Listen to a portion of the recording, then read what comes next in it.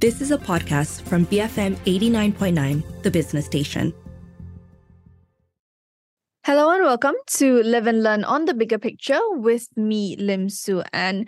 Now, the smoking generational endgame bill has been an ongoing debate both among policymakers and the public for more than a year by now, with the bill yet to be passed in Parliament despite a couple of tablings last year. Now, the latest iteration, which is the Control of Smoking Products for Public Health Bill, was last planned to be tabled on 10th October last month, but it didn't happen at the last minute. So now, with a lot of uncertainty over what would happen next, we want to take a look again at the concerns over the constitutionality of such a of that particular ban in that bill. So joining me to do that today is lawyer Lim Wei Jet. Thank you so much for joining me today, Wei Jet. Hi, Suran. Pleasure. Now, there have been specific concerns about that particular generational endgame aspect, right? The ban on smoking and vaping on those who were born from 1st January 2007 onwards. So once they turn 18, that would be unconstitutional because, particularly because of its potential impact on personal liberty and equality. Before we get to whether or not it is unconstitutional, what are the provisions, Wei-Jet, in the federal constitution that touch on these aspects of personal liberty and equality? Okay, let's start on personal liberty, and that is Article 5 of the Federal Constitution. And Article 5 says that no person shall be deprived of his life or liberty save in accordance with law. In essence, it houses the right to personal liberty. And personal liberty does not merely mean physical liberty, i.e. to not be imprisoned or jailed by an officer of the law. It also extends to, personal liberty in the sense that you have a freedom to decide for yourself what to consume, and what actions to do that you want to take, what recreational activities that you want to do, irrespective of the degree of harm. Of course, there are limits, and we can go into that later. Article 8 then houses the equality before the law provision. It says that all persons are equal before the law and are entitled to equal protection of the law. In essence, it means that everyone should be treated equally. There should be an absence of privileges to certain people. So just because you're a VIP or royalty doesn't mean you have extra privilege. It also means that everyone should experience the same punishment if you commit the same crime. Of course, Article 8 does not mean that all persons must be treated alike. It merely means that all persons under like or similar circumstances should be treated alike. I mean, perhaps it's best to illustrate by an example. So let's say when you commit an offense that is punishable by whipping, of course, not everyone goes through the punishment of whipping because there are exceptions for women, or if you're elderly above 50 years old, you're exempted from it. So the law doesn't mandate that, everyone who, commits the offense of kidnapping, for example, should be whipped regardless of how sick or ill or your gender.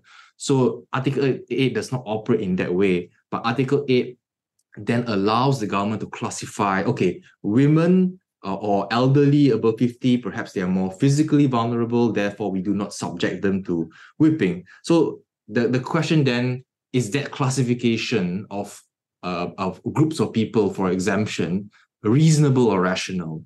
And does that achieve the objective of the law? Now that is up to debate, and we can go into that in detail later, but that in essence is Article 5, Article 8 are the provisions that house personal liberty and equality before the law provisions. I know this is a very big question, Wei-Jet, but from a human rights perspective, why is it important that these rights are enshrined in our federal constitution? Right. So let's go to personal liberty first. It is important because ultimately it boils down to the freedom of choice. And as individuals and humans, we yearn for the freedom to choose what we want to do. We do not want a paternalistic, big brother to dictate, hey, you cannot wear this, you cannot talk like this, you cannot say a certain way, you cannot criticize this state or this individual or this party. We do not wish to be controlled in that way. But of course, there are limits, but really it boils down to the fact that every human being yearns to have to make the choices that they want in life. And in some countries, like the United States, the personal liberty provisions have even been extended to include the right to privacy or the right to abortion even in the United States. So it goes down to the woman's choice to do what she wants with her body. So it stems from that personal liberty. Now, as for equality before the law, it is also a fundamental human right. I think that we all innately want to be treated equally as humans. We feel very unfair if a richer person or a Tan Sri or just because you're a minister, you get certain privileges that an ordinary person does not get. It's the idea of being treated differently or that you are inferior in the eyes of the law is very repugnant. And therefore, equality before the law is there in our constitution to prevent that from happening. It also indirectly prevents the government from arbitrarily, favoring one group over the other. I think that's really the main reason why it is there, is to prevent the government from arbitrarily giving privileges to certain people or depriving privileges to certain people just because of their race, gender, religion, background. So that really is why it is important from a human rights angle. Now, coming back to the GEG policy, there have been many over the course of the past year who argue that it's unconstitutional to ban people from, having that choice to buy cigarettes or having that choice to smoke or to vape. Before I get to your take, why is it that people say that this is or could be unconstitutional, that it could infringe upon personal liberty and equality? Right. I think that from the outset, I wish to say that actually I do not have a strong position on whether to favor or to say that it's unconstitutional. Otherwise, I'm putting forth the arguments by certain legal experts out there, and to leave the viewers to decide if that's possible. I think why it is unconstitutional. I think that some parties have said. I think the Padang Rengas MP previously said that it infringes on your freedom of choice. So there are some people who believe that yes, smoking is generally accepted as bad for your health, but that choice should be left to the individual themselves to decide. The government can make it difficult for you to procure cigarettes or vaping. They can increase the price. They can impose, you're 18 and above, then only you can buy. But it cannot totally restrict your freedom to choose, because that is your choice. Of course, Article 5 bestows more latitude on the state to confine this human right because it is phrased in the way that's safe in accordance with law. In other words, if there is a law that restricts your personal liberty, then it's deemed to be constitutional. The courts can strike it down if the courts deem that that restriction is disproportionate or unreasonable to that extent, but Article 5 does provide more latitude to the government to control it. But the same cannot be said for Article 8, which is the equality before the law provision. And that's where the former Chief Justice Tun Zaki Azmi has, in a series of articles, written on why it may offend Article 8. I think he puts a scenario as this, imagine a situation, because the cutoff date for the GEG is 1st January 2007. So, in other words, if you are born, if the bill goes through, I think the bill is in a state of it is paralyzed at the moment in Parliament. But the iteration of the bill is that if you are born from 1st January 2007 onwards, then you are banned from consuming cigarettes or vapes. It is a crime. You can go to jail. You can be fined because of it. So Tun Zaki provides a scenario. Imagine two adults, one who was born on 1st January 2007, and the other adult was born in 31st December 2006. Now, both of them were caught smoking by the police in some alley. And the person who's born on 1st January 2007 is charged in court, goes to jail. His life is probably ruined to some extent, because he has a criminal record. But the person who's just born a day earlier gets off scot-free.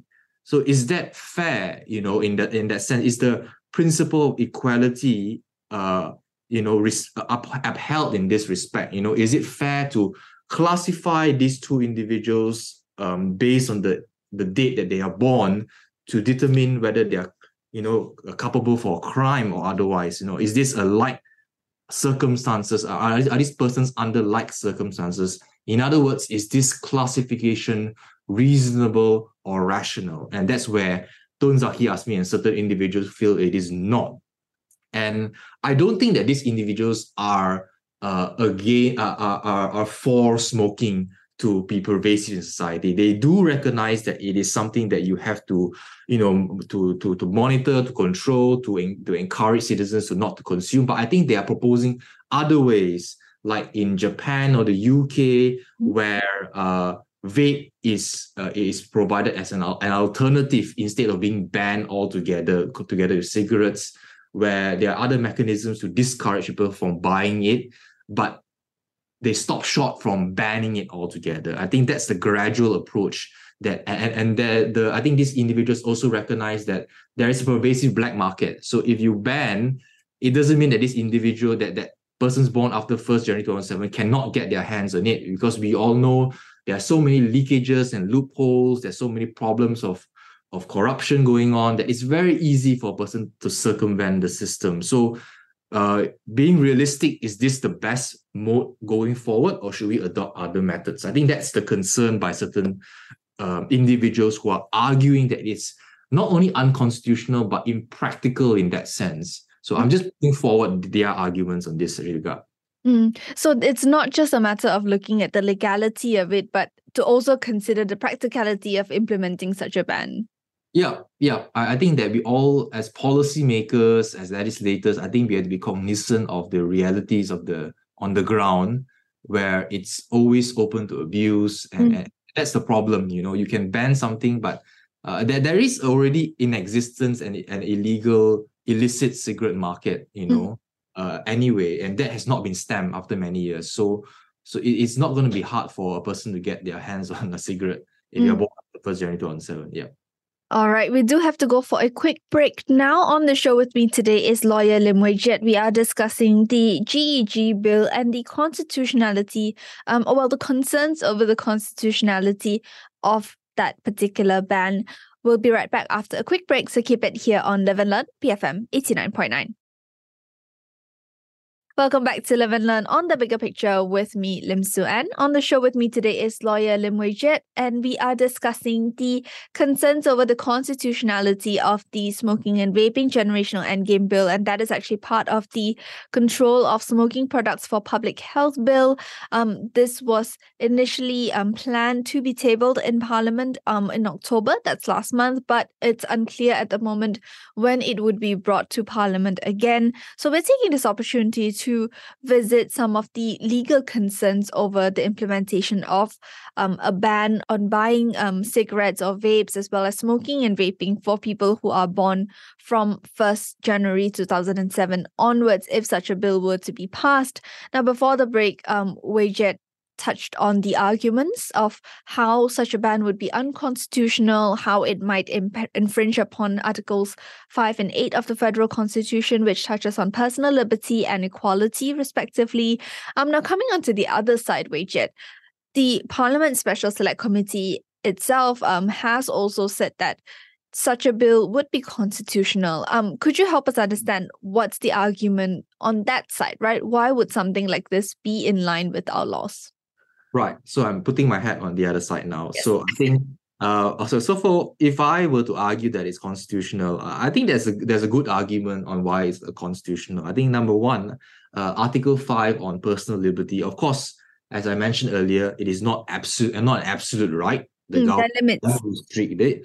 And it is arguable that it's proportional if you restrict persons after 1st January 2007 from buying cigarettes, because we all know the dangers of cigarettes. It harms yourself, it harms other persons, like second-hand smokers, the smoking effect. It harms other taxpayers because it burdens the healthcare system to that extent.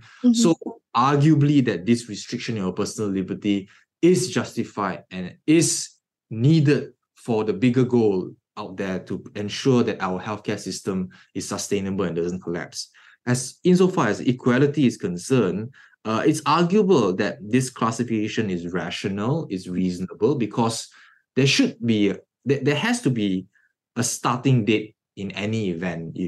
It's either that, or the alternative is to ban altogether for everyone on a certain date. So let's say 3 years from now, 2026, everyone, is banned from consuming cigarettes, regardless of the date which you were born. Now, is that feasible? That's very difficult, right? Because of the addiction that people get. It may be difficult to impose someone to stop consuming cigarettes because of the addiction that they have gone through, and to criminalize them even though they're addicted to it. Now, that is a whole set of issues and problems that may arise. Of course, the other alternative is to not do with any ban, but to, gradually increase the price or discourage individuals and so forth, so far and so forth. So I think that it is rational. It is arguably rational to start off with a date. I think that's what happened in New Zealand also. They have a starting date, but of course the New Zealand legislation is a bit more. It's not as strict as ours in that they don't criminalize vaping, etc., etc. So yeah, and just to take a step back on the freedom of choice argument, also arguably there's no freedom of choice because of the way that's how certain cigarette products are advertised, in that they entice, minors or underage to consume it in the packaging and advertising. And of course, when you have nicotine, when a person is addicted to it, it's not really a matter of choice anymore, right? On whether to stop or otherwise, because there's some physiological thing, the considerations to take into account. So yes, so those are the arguments on why it ought to be constitutional, and any restriction ought to be deemed as justified. To dive a bit more into that public health aspect, right? How would issues like issues related to public health also factor into legal matters? Because is there a balance to be found when it comes to something like this, for example, when it has been proven to be addictive?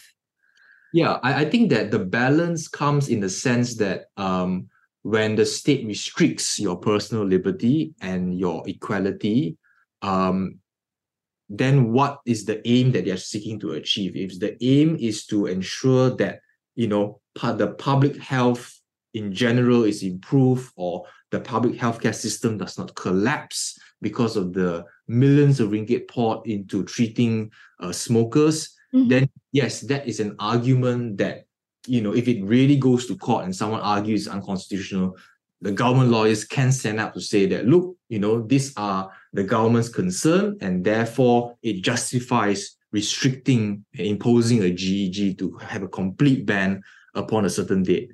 So that is how it interrelates with one another.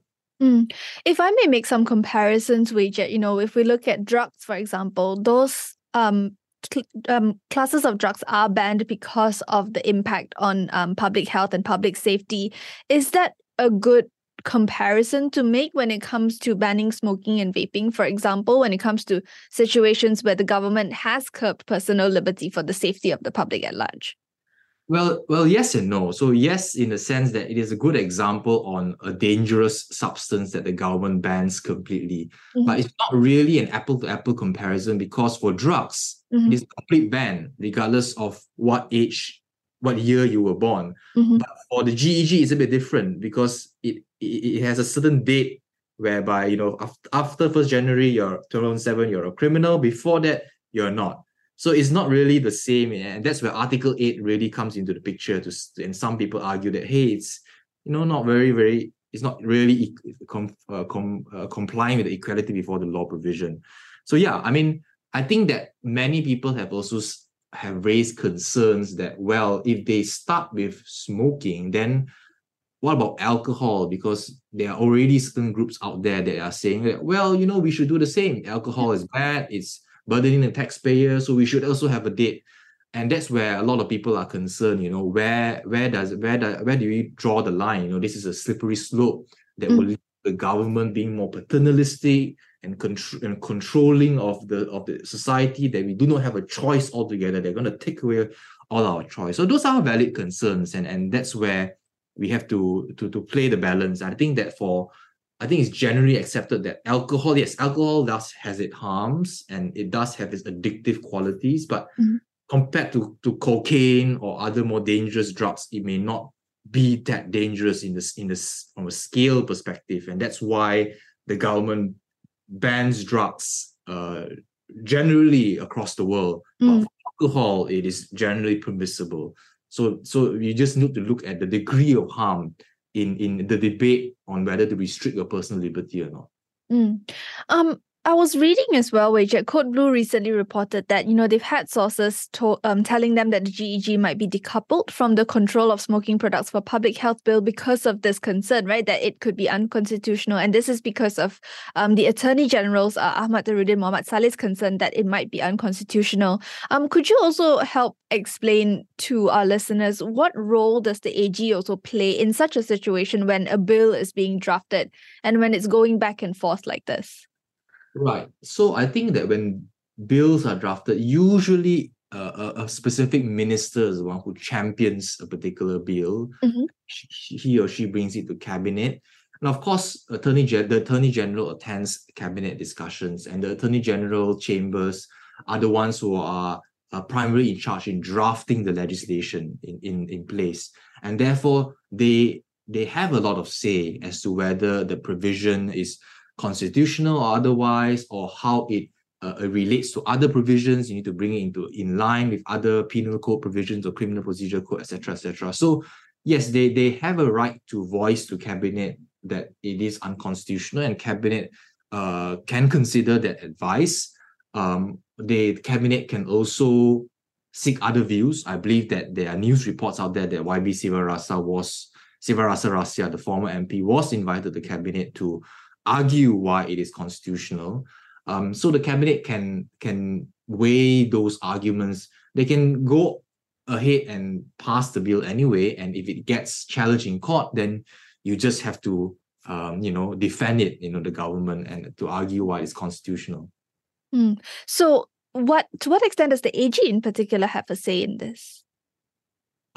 The AG has a say, but I don't think that the cabinet is bound by the advice of the AG. Usually, of course, they would defer to the AG insofar as legal arguments are concerned. But when it comes to matters where it's kind of 50-50, is a gray area, it's not really explicitly unconstitutional or constitutional, that's where cabinet I would think has a certain more latitude to insist that it be passed through. And if it does get challenged by the vaping society or whatever in court, then you just have to defend it. And if you are fortunate, the court may agree with the government to say that yes, this is a proportionate response and measure to ensure that our healthcare system is protected, and therefore it does not offend Article 5 and Article 8 of the Federal Constitution. It may go that way, or the court may say that, well, it is unconstitutional, and then it gets quashed. And that's where the government may want to consider to amend the Federal Constitution to allow the government to restrict insofar as GEG is concerned. And that's a whole different story where you need 2/3 majority, etc., etc. So there are many ways that the government can go about it. That said, then, how important is it that these discussions on constitutionality, legality are being held before the bill is passed? I think it is important because I think ideally we don't want a situation where the constitutionality of a bill is in doubt, and then it gets passed, and then it gets enforced into law, and then people are questioning whether it's really constitutional or not. They may not abide by it. They think it's not constitutional. It can get challenged in court, and then the challenge takes 1, 2, 3 years to decide. And in the meantime, what happens then? Of course, technically speaking, people should follow the law until it's declared unconstitutional. But the government may want to avoid an embarrassing situation where the courts declare that it's unconstitutional, and then they have to go back to the drawing board and waste a lot of time in the process. So it's good that these discussions are being made in public and also in the certain parliamentary select committees. But honestly, I do not think that a conclusive view will be reached on whether it's constitutional or unconstitutional. That's really for the courts usually to decide. We can give our views, pros and cons, but usually the court is the final arbiter on whether it's constitutional or not. And if the government, like I said, if the government is not happy with what the court says, or if the government wants to avoid a situation altogether that it gets challenged in court, amend the Constitution, amend Article 5, amend Article 8 to allow the government to explicitly restrict your personal liberty and equality before the law in situations where public health is concerned or where GEG is concerned, then you are you're immune from this kind of challenges on constitutionality. All right. To wrap up our discussion today, Wei Jet, I wanted to look at the public perspective, right? Because sometimes, reading news reports, it can feel like all these conversations are being had by policymakers at that level in the Dewan Rakyat in Parliament.